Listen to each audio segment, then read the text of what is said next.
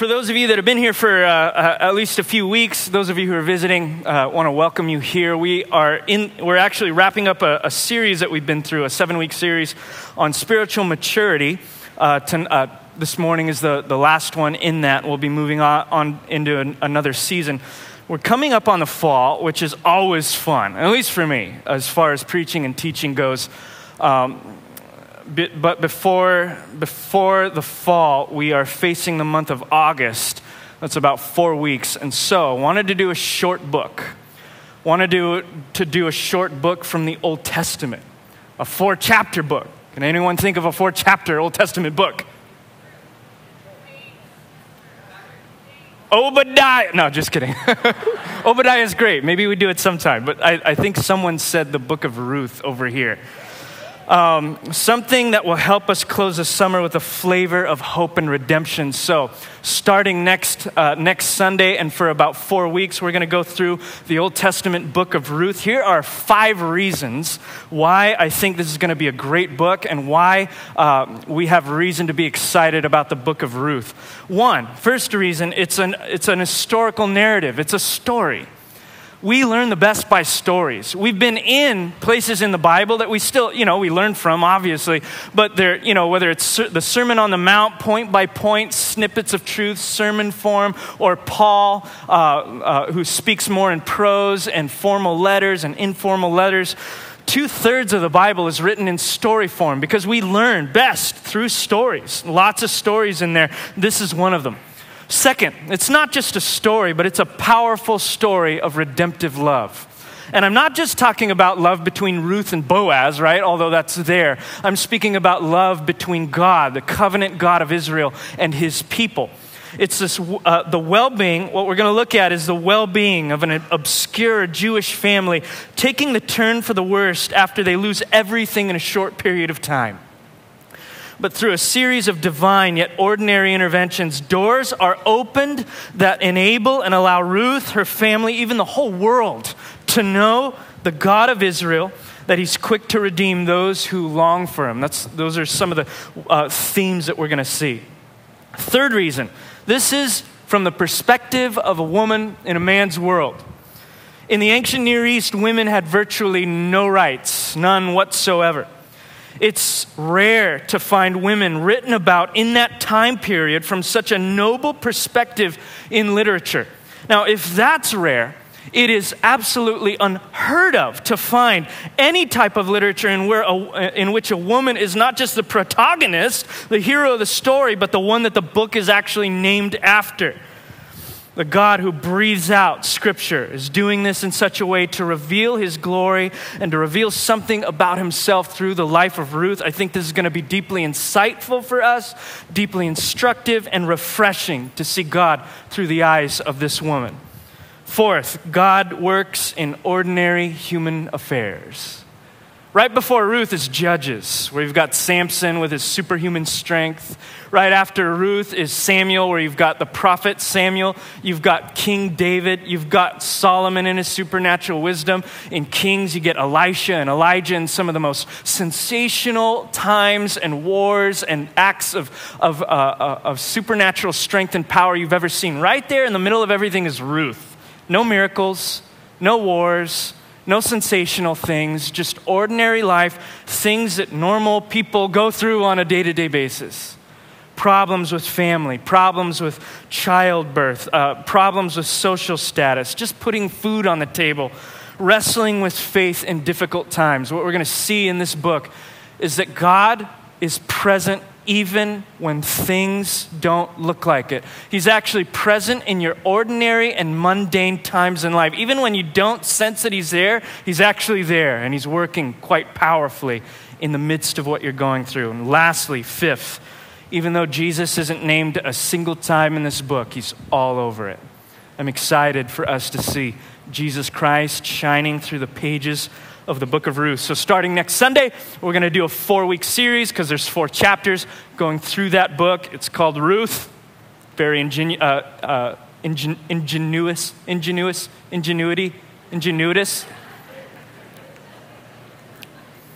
A story of redemption. So that'll be next week. through the rest of August, so don't miss that. That'll start this following week. Excited about it. But for now, let's finish up our series, Now What? And if you would, turn to Psalm 62. We're just going to plant ourselves in a single solitary verse, verse 8. I'll give you a little catch up as you're turning there on where we've been. We've been talking about spiritual growth and maturity. And we started painting a picture of what it looks like. The call of the Christian is to grow and mature in Christ. We looked for several weeks about the incentive for that, why you would want to grow in Christ, the inner life that is cultivated in that through character and virtue, the fruit of the Spirit and love. And then for the remaining few weeks, we looked at the means of growth. We looked at things like renewing the mind, transforming habits in the body, doing all of that in an environment of Christian community. And now we're going to look at what God thinks about feelings and emotions, looking at the heart. This is transparent emotions. And I want to look specifically at Psalm 62, verse 8, but we're going to look at quite a few Psalms this morning. So I'm just going to read verse 8, and we'll pray, and we'll get started.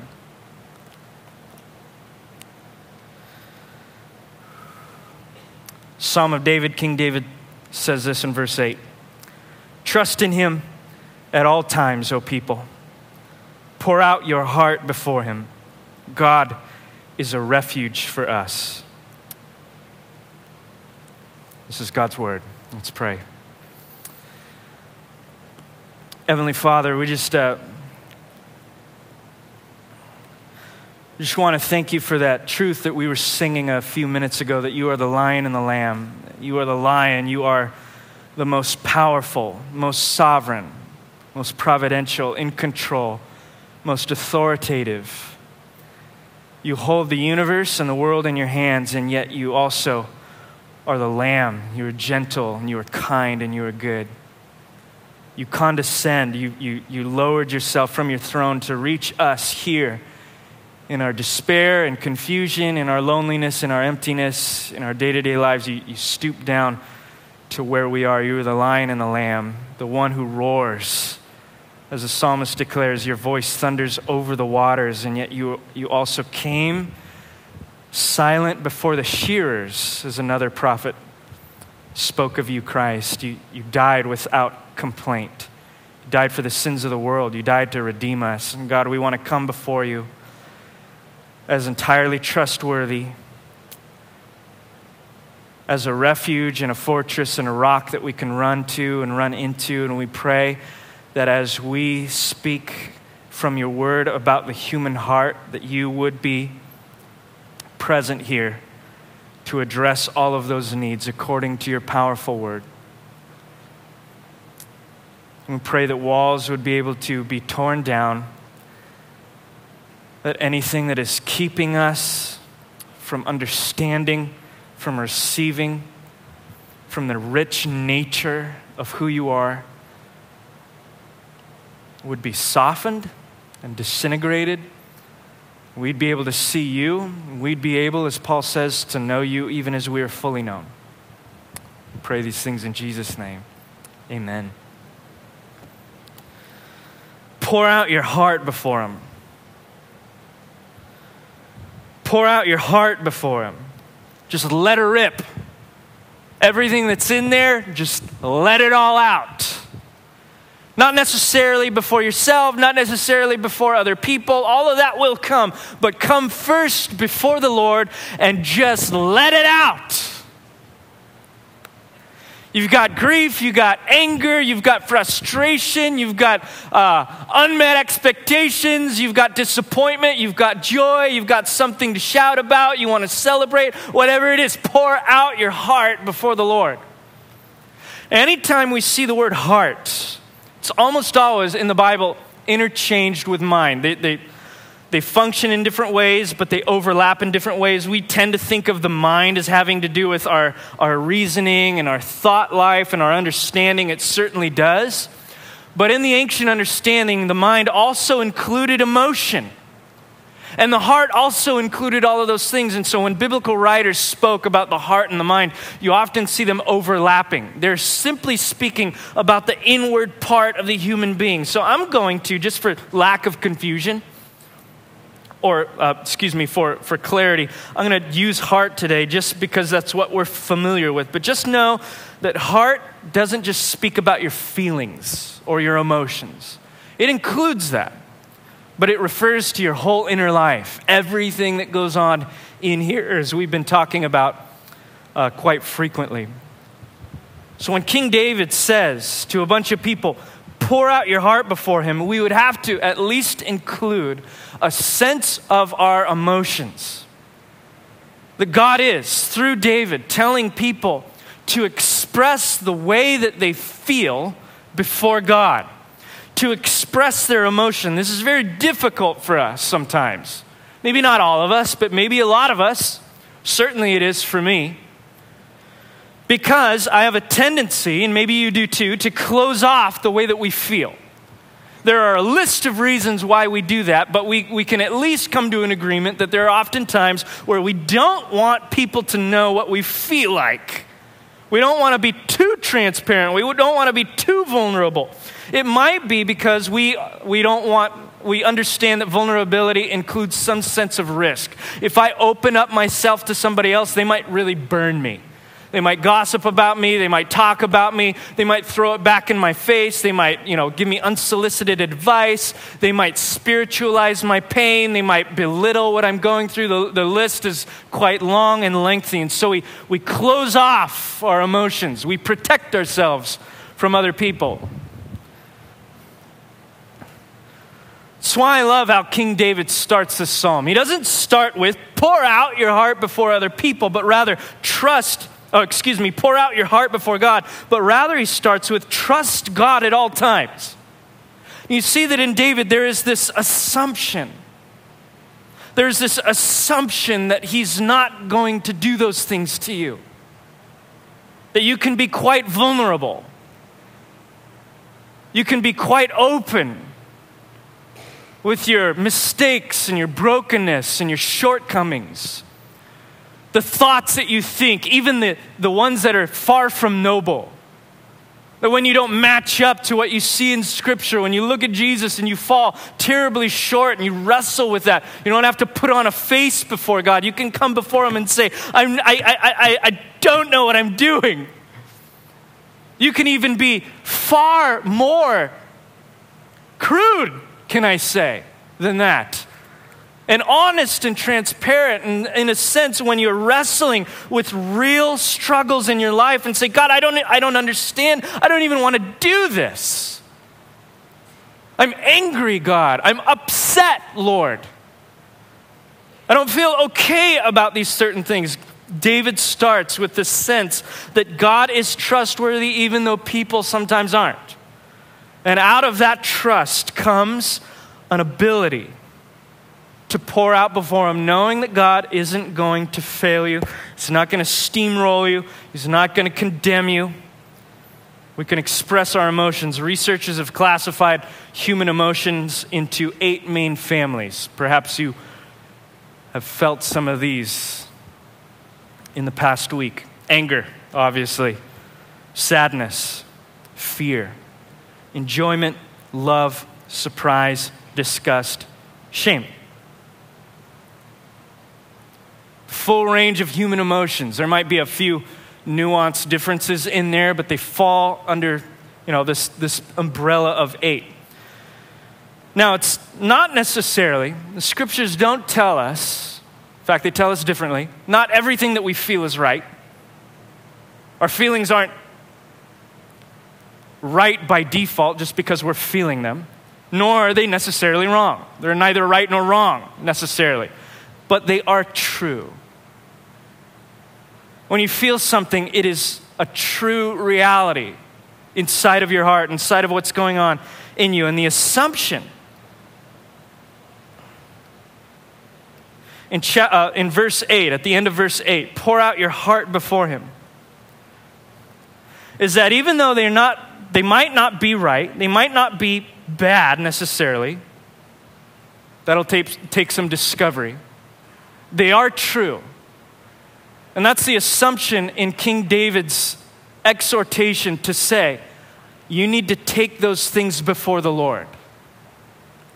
You need to take what's going on inside you before the Lord. You need to open up. You might say, well, God knows what I'm going through. I don't need to tell him about it. But there's something visceral, something that crystallizes God's work in our life when we actually step out and do. When we move our mouths, when we move our hands, when we posture ourselves. And emotions are really just a symptom of a deeper reality. It's not just that anger just spontaneously erupts in your life. It's not that you just wake up one day and you're just anxious for no reason. All of those things are there because of a deeper reality. Carol Travis, in her book, The Misunderstood Emotion, speaking of anger, says, anger tells you that there's a problem. We could say that about all of these. Disgust, surprise, love, enjoyment. It tells you that there's something else there. It's like a siren going off inside of you, telling you that you need to pay attention to something in your life. Are you angry? It's not just because you're an angry person, although perhaps after years of anger, you become an angry person. But initially, it's there to notify you of something. It's like a notification going off at the top of your head. Ding! Something's wrong.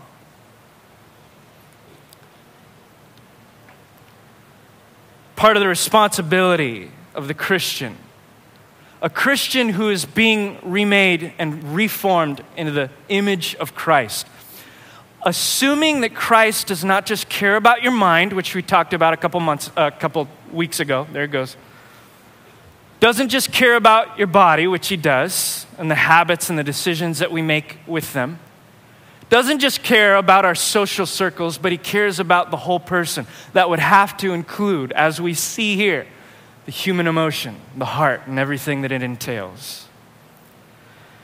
And if our emotions are there to notify us of something deeper going on, we'd have to agree with the psalmists and say, not only should we be expressing it before God, but we have to be understanding what's going on deep down inside. What is causing the way that I feel?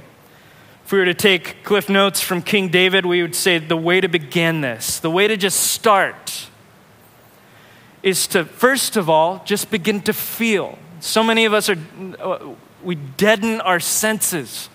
We deaden our emotions. Perhaps we think that it's a spiritual thing to do. Oh, I'm angry, and the Bible says something about anger. I forgot what it was, but I think anger is bad. So I'm not going to be angry. Good luck with that. It's still there. It's already there. You're already angry. The psalmist declares, pour it out before the Lord. We must feel to begin anything and begin to express our feelings, first of all, in the presence of God. Precisely because he's a safe place to do it, because he's trustworthy, and because of those things, as King David declares, he's a refuge for us. I love that word refuge. Think of that imagery. It means he can handle what you've got to throw at him. It means he's not going to be shaken because your day is crumbling. It means God's not going to be shocked because you come at him and you're like, I'm angry. Oh no! I created the universe, but I don't know how to deal with you, you angry person. He can handle you. He can deal with your stuff. And he wants to walk through you. He's not going to freak out. He's trustworthy. He's safe. He's a refuge in times of trouble. And if you look, not just at Psalm 62, but virtually every psalm, you don't see empty, methodical prose. You don't see categorized bullet points. You don't see essays. You see raw, real, authentic, sincere emotion. And a large amount of it isn't very pretty. I just want to go through a few of them with you. I'm just going to turn there. You can turn there with me if you want. Look at Psalm chapter 6. Psalmist pouring out grief. Speaking of one human emotion before God. Psalm chapter 6, I'm just going to read the first 3 verses. O Lord, rebuke me not in your anger. This is David again. Don't discipline me in your wrath. Be gracious to me, Lord, for I am languishing. Heal me, Lord, for my bones are troubled. My soul is greatly troubled. And there's his grief. But you, O Lord, how long? How long? Where are you? Verses 6 through 7, I am weary with my moaning. Every night I flood my bed with tears. I drench my couch with my weeping. My eye wastes away because of grief. It grows weak because of all my foes. What a startling picture of King David, the one of whom was sung, Saul has slain his thousands, but David his 10,000s. I drench my couch with my own tears. Look at chapter 42. To see a vision of someone's depression and despair. Chapter 42, verse 5.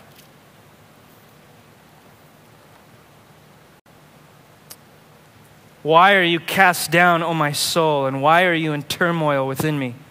Hope in God, for I shall again praise him, my salvation and my God. Again in verse 11, why are you cast down, O my soul, and why are you in turmoil within me? Hope in God, for I shall again praise him, my salvation and my God. Again in chapter 43, verse 5, why are you cast down, O my soul? Why are you downcast? Why are you depressed? Chapter 51, we see feelings of guilt in none other than King David. Look at verse 3 through 5. I know my transgressions and my sin is ever before me. Against you and you alone have I sinned and done what is evil in my sight. And so you are justified in your words and blameless in your judgment. Behold, I was brought forth in iniquity, and in sin did my mother conceive me. Over and over and over, it's as if King David is languishing in guilt, but not without hope. Look at chapter 55. Have you ever been stabbed in the back by a friend? Here's a chapter about betrayal. Verse 3 through 5. Verse 12 through 15. It was not an enemy who taunted me. For if it was an enemy that was taunting me, I could bear it. It's not an adversary who deals insolently with me, then I could hide from him. Listen to this. But no, it's you, a man, my equal, my companion, my familiar friend. We used to take sweet counsel together within God's house. We walked in the throng. And then listen to verse 15. This isn't what you come to expect from the Word of God. Let death steal over them. Let them go down to Sheol alive, for evil is their dwelling place and in their heart. We kind of glaze over verses like that, don't we? Let them die, Lord. Or even if we read them, we certainly don't recite them. We kind of skip them over in our devotional time with the Lord in the mornings. Like, what do we do with that? This is the psalmist being raw energy and raw emotion. Remember, it's not necessarily right, but it is true. And the first place that the psalmist comes to with what he's feeling is to God. Look at chapter 73. For weakness and discouragement.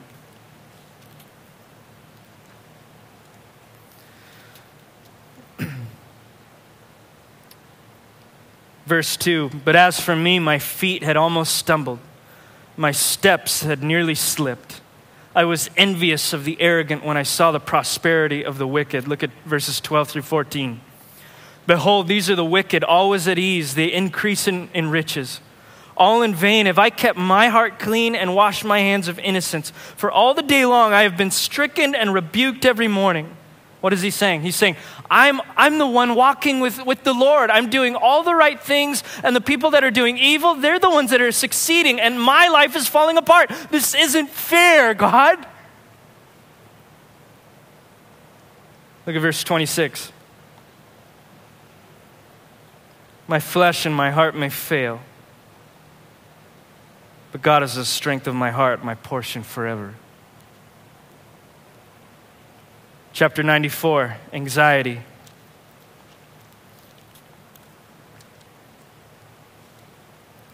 Verse 16 through 19. Actually, verse 17. If the Lord had not been my help, my soul would have soon lived in the land of silence. When I thought my foot slips, your steadfast love, O Lord, help me up. When the cares of my heart are many, your consolations cheer my soul. We don't just see negative, raw emotion. We also see celebration, thanksgiving, praise. Psalm chapter 95. Oh, come and let us worship and bow down. Verse 6, let us kneel before the Lord our God, our Maker, for He is our God, and we are the sheep of His pasture and the sheep of His hand. We see joy, chapter 98, verse 1 and 4. Oh, sing to the Lord a new song. He has done marvelous things. His right hand and His holy arm have worked salvation for Him. Verse 4, make a joyful noise to the Lord, all the earth. Break forth into joyous song and sing praises. We see courage, chapter 144, verse 1 through 2. Blessed be the Lord, my rock, who trains my hands and my fingers for battle. He is my steadfast love and my fortress. We see Psalms for the brokenhearted, chapter 147, verse 2. The Lord builds up Jerusalem and He gathers the outcast. He heals the brokenhearted and binds up their wounds. I could keep going over and over. I think you get the point. The full range of human emotion right there in Scripture. The psalmists, inspired by the Holy Spirit, begin to speak as the Spirit led. What did they do? They were honest. Not only were they honest between them and the Lord, but the Psalms later became the prayer book of Israel, the model by which we are supposed to pray. And the first place that we start is between us and God with raw human emotion. Not a fake facade, not putting on a certain veneer, not trying to look a certain way, but being real with what we have there. You may say, well, that sounds fine. But I'm never angry. I've never experienced grief. I don't get sad, and I'm one of the most spiritual people I've ever met. I'm the only person I ever met because I only hang out with myself because I'm so spiritual. But, notwithstanding, I am super spiritual. I don't struggle. I don't feel guilt. I don't feel any of those things. I'm fine. I'm fine. I keep thinking of a Ross right there. I'm fine. In November, we did a book spotlight by Pete Scazzero, his book, Emotionally Healthy Spirituality. For those of you who read it, almost 100 people. He ran through a list of symptoms to face when you think you're fine. Do you experience, I'm going to go through all 10, do you experience any of these? Number 1, do you ever use God to run from God? Here's what I mean. Hiding behind spiritual God talk, being over-involved in spiritual things, doing anything basically to look and present yourself to others like you're okay. That's one symptom, he would say, of an emotional sickness. Second one, what about this one? Do you ever ignore your emotions, whether they're anger or sadness or fear or whatever it is? We can do this by one popular way of doing this, one that I've done frequently, is taking texts.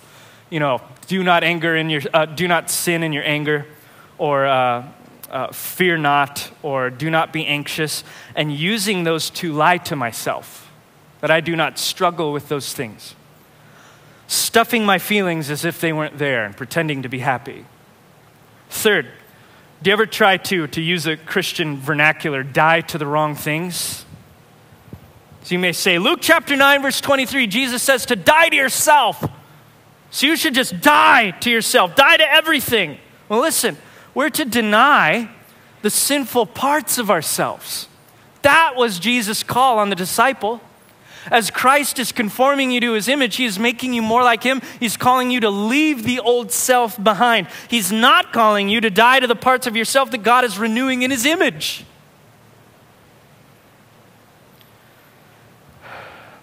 Irenaeus of Lyons in the 3rd century was once quoted as saying, "The glory of God is a human being fully alive." It's God's purpose in your life is to make you more like Jesus every day. to make you reflect his glory, and he's not going to leave your heart. Fourth, do you deny what happened in the past and its impact on the present? For some of you, you might have been hurt, abused, betrayed in a conflict that's still taking over your mind and your thoughts. Maybe you're losing sleep over it. But whatever it is, something happened to you.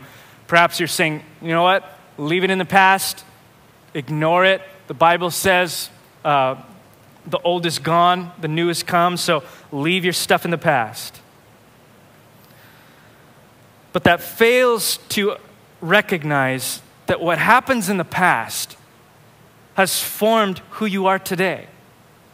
The things that you're doing right now and the things that are being done to you today are forming the person that you're going to become tomorrow.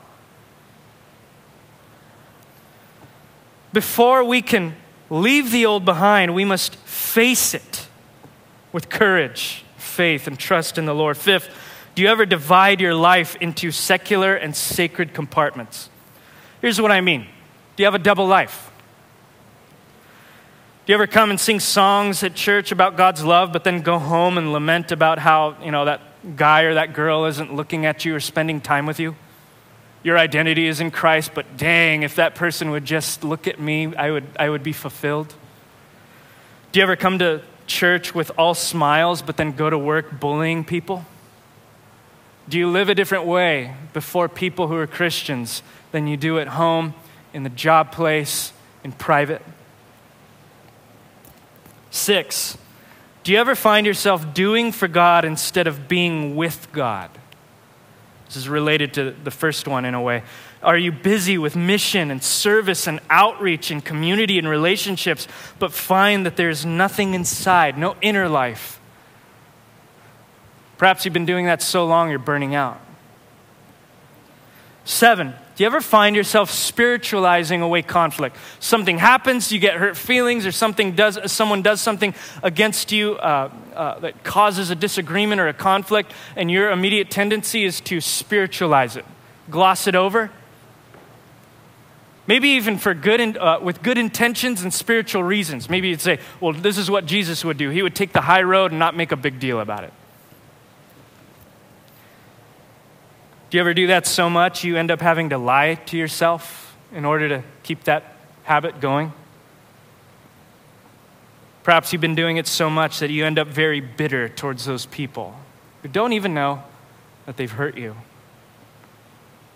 8, do you ever find yourself covering over your brokenness and your weakness and your failures in order to present yourself in a better light? Trying to appear at church, in community, at your home group, at the job, with your family, like you've got it all together when you really don't. 9, do you ever try to live without limits? Maybe you're always doing, always giving, always putting the pedal to the metal, always pressing forward, and maybe it's all good stuff too, caring for other people, doing stuff for people, being very generous, no boundaries, no limits, no ability to say no. Lastly, do you ever find yourself judging other people's spiritual journey? Maybe you're so unhappy with yours because of list, but the only thing that you're able to do is look at other people and say, you need to get your act together.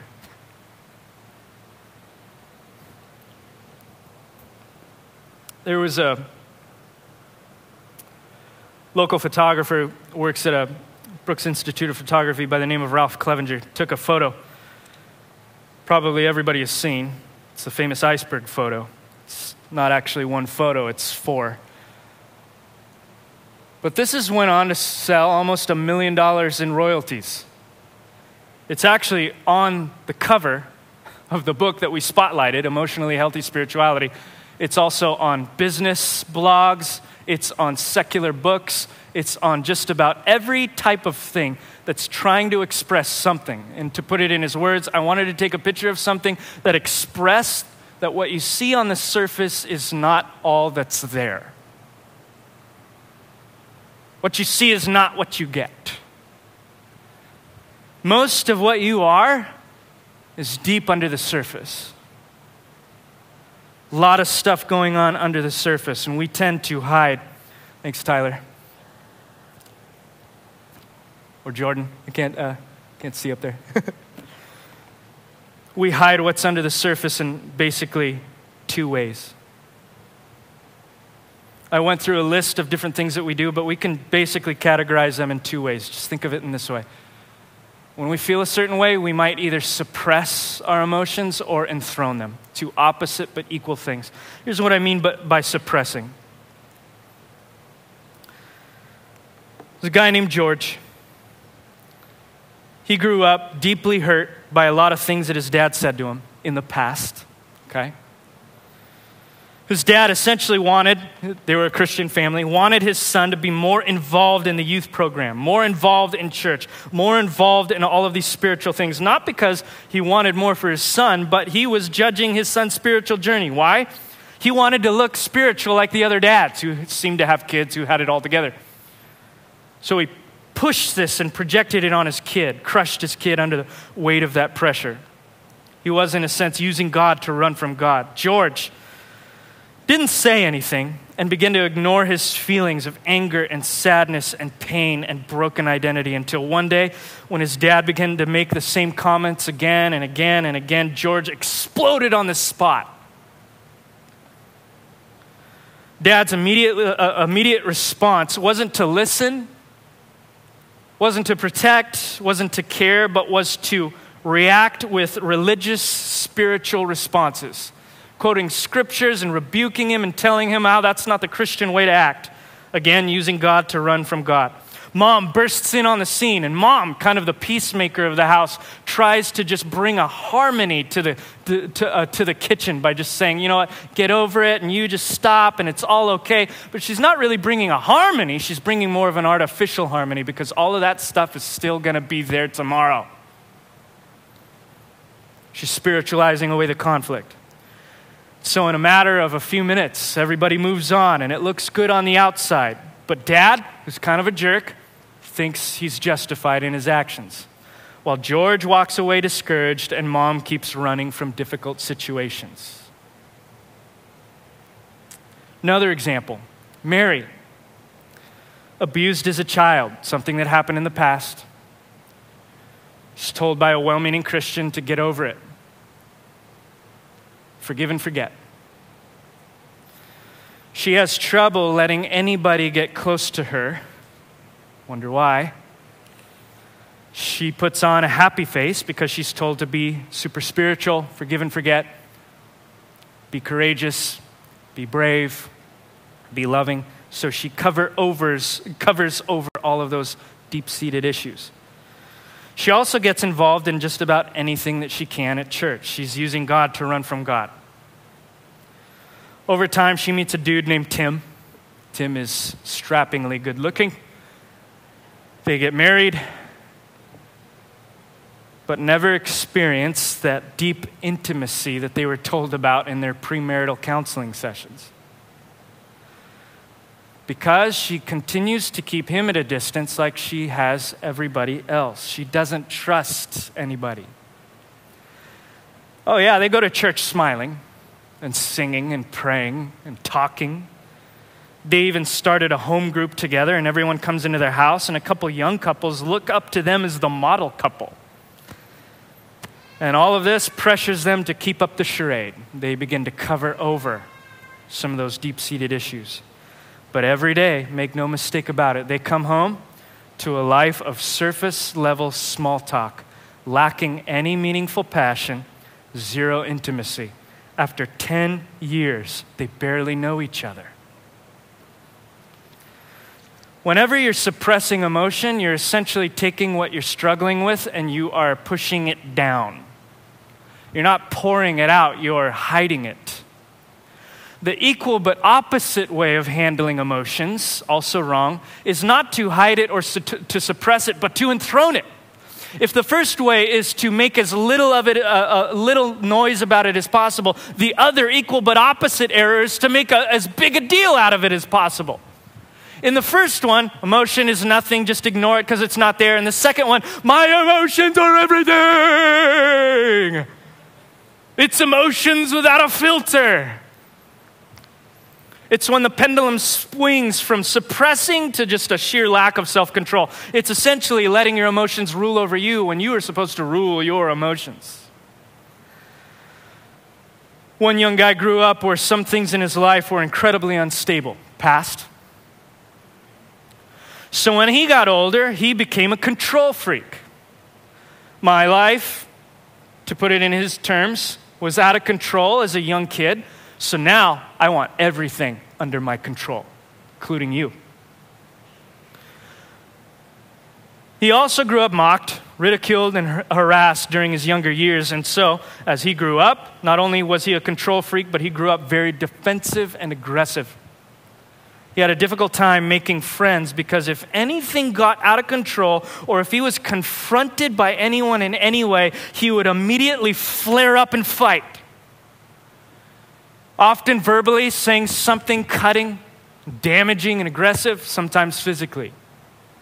Because of those things, he could never keep a friend. Now, you might meet this guy because he grew up in church his entire life. He was a fairly nice and mild-mannered person. But that's because he was covering over a lot of stuff inside. He was also involved, like the first example, in a lot of church activity, doing good things for God instead of being with God. But until something upset him, until life got outside of his control, he would turn on you in a second in order to protect himself. He was compartmentalizing. There's certain secular things in my life here, and there's secular things here. I have a double life. He was ruled by anger and deep sense of pain.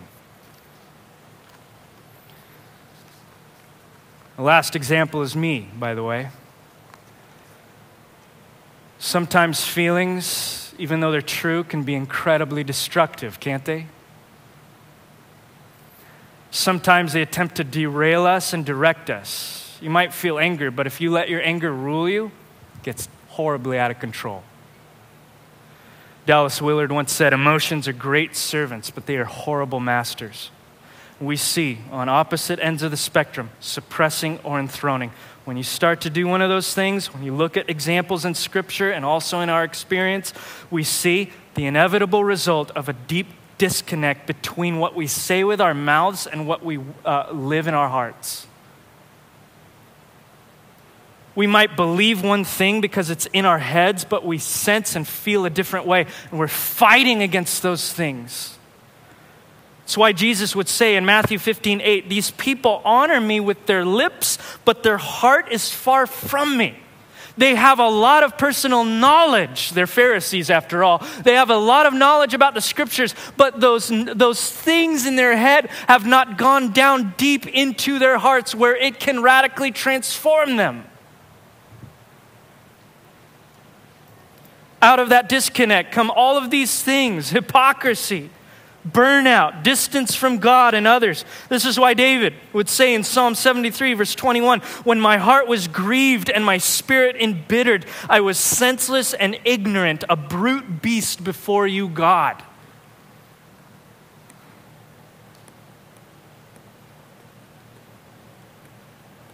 Thank you, Jesus, that in our struggles that are true and real, we're not left alone to fight with them by ourselves. Hebrews tells us that we have a high priest who is not unlike us, but has struggled through everything that we've gone through and yet is without sin. Now, that's not an example in such a sense to say, you know what, Jesus did all of that stuff and he didn't sin. He's better than you, even though he is. It's not like this. He's not holding up this model. You know, you need to be like that, and you're not cutting it, bro. The author of Hebrews is presenting Jesus as the only one who can live a perfect human life and who has stepped down to intercede on your behalf, who has been through everything that a human being can suffer through, in mind, body, and soul, who has felt deep grief, deep tears, deep anger, deep emotion, and yet without sin. And he comes to people by virtue of the cross and resurrection to inhabit their hearts and say, I want to reform you from the inside out. I love Paul's prayer in Ephesians chapter 3. I pray that God would grant you to be strengthened with power through his Spirit in your inner being. I pray that Christ would dwell in your hearts through faith. I pray that Christ wouldn't just convert you to his way of life, but that he would inhabit your being, that he would step inside your heart and he would teach you what it means to feel for the glory of God. To feel with all of the vigor and expression that you were meant to have, but to feel in a way that glorifies your master. This is nothing less than Jesus ruling our emotions by union with him. The first thing that we see when you read the Psalms on how to do this is to first learn to just express how you feel to your God. Stop faking it. Stop trying to be something that you're not. Stop trying to put on a front before the Lord. Instead, pour out your heart before him. Love that psalm in Psalm 55, verse 12, when he's betrayed by his friend. King David says, he begins to, it almost sounds like he's lamenting and complaining about it. He's pouring it out before God. God, this happened to me. It's not because God is lacking knowledge and doesn't know that that's the case. It's because there's something deep that happens in the soul and heart of a person when we come before the Lord with our junk. There's something deeply liberating and healing about being vulnerable before God, being transparent before him. And yet even at the end of the psalm, you almost always see this pattern. As the psalmist is laying bare his heart before God, there inevitably comes a place where he looks up. He's no longer looking inside. He starts there, but he eventually looks up at the presence and glory of God and appeals to God's power. He does this in Psalm 52 after he complains about his friend. He says in verse 22, "Cast your cares on the Lord, and he will sustain you. He will never let the righteous be shaken."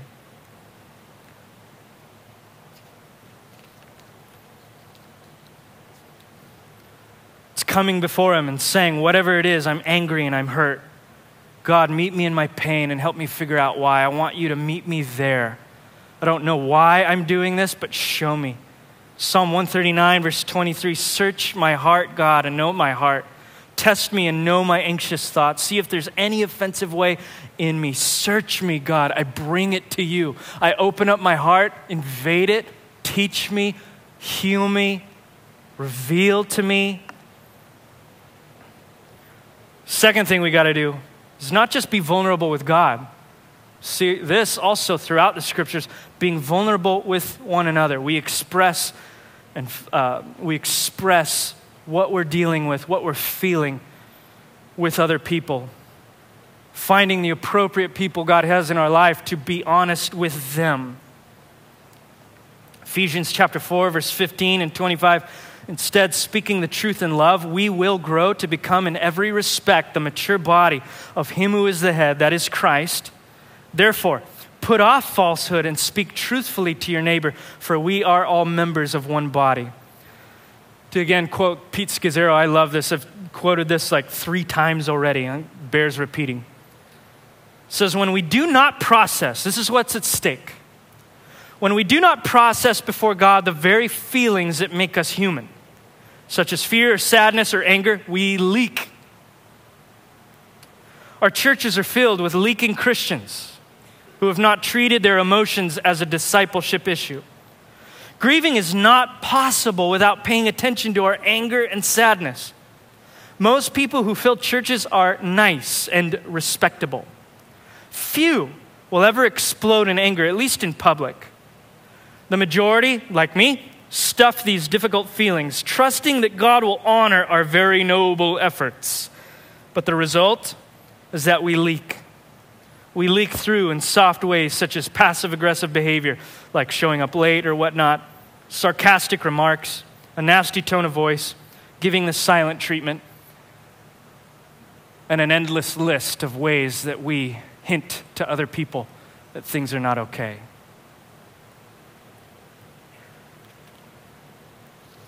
Rather, Paul says, just speak. the truth in love and let the healing take place. There is a bit of a double-edged sword to doing some of these things.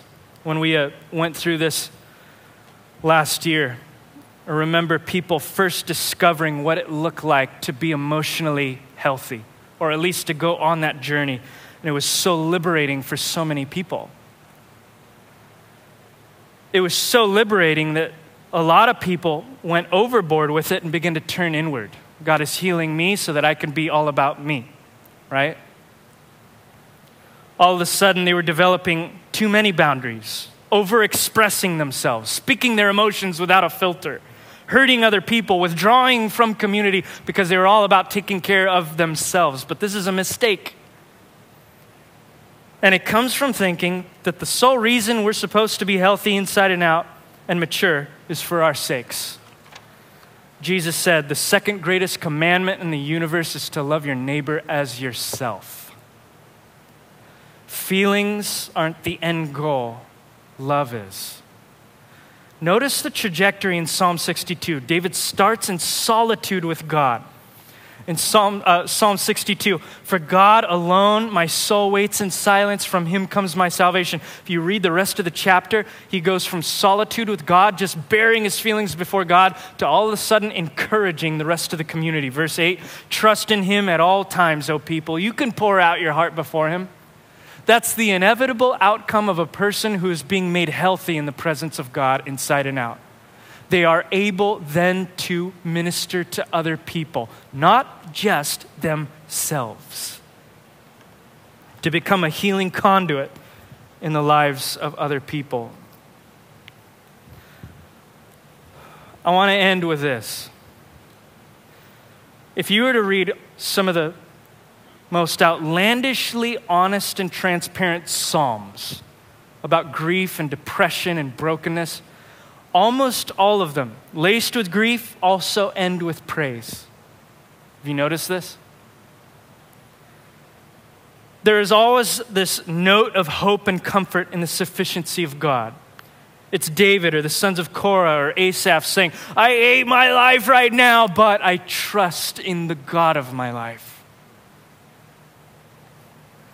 It's a note of hope and comfort in the sufficiency of God and that his worthiness is there despite what our circumstances look like.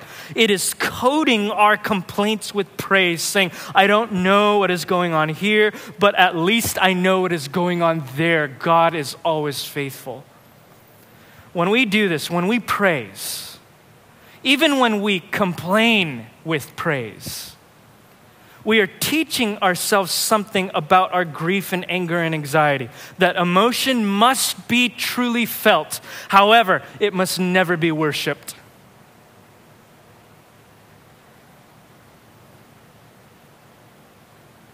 No matter how we feel, we understand that God's worth never changes. His love will never dry out, and he'll never let us down. In fact, as we grow, we see his worth most vividly in our suffering. Love the story of Fanny Crosby, born in March 24th, 1820.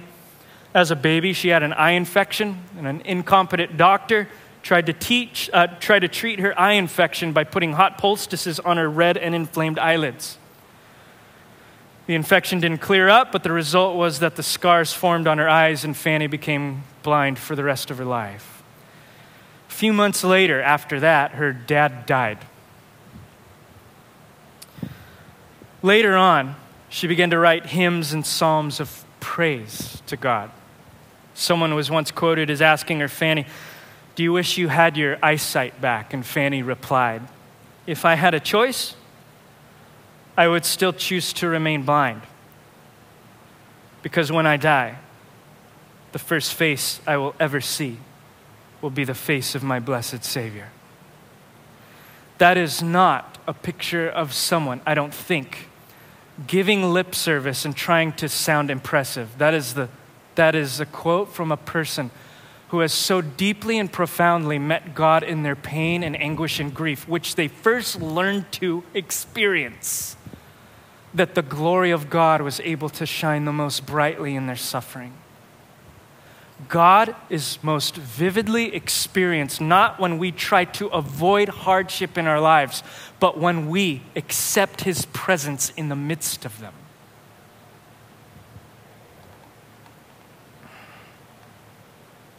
You may be asking yourself, where do I start?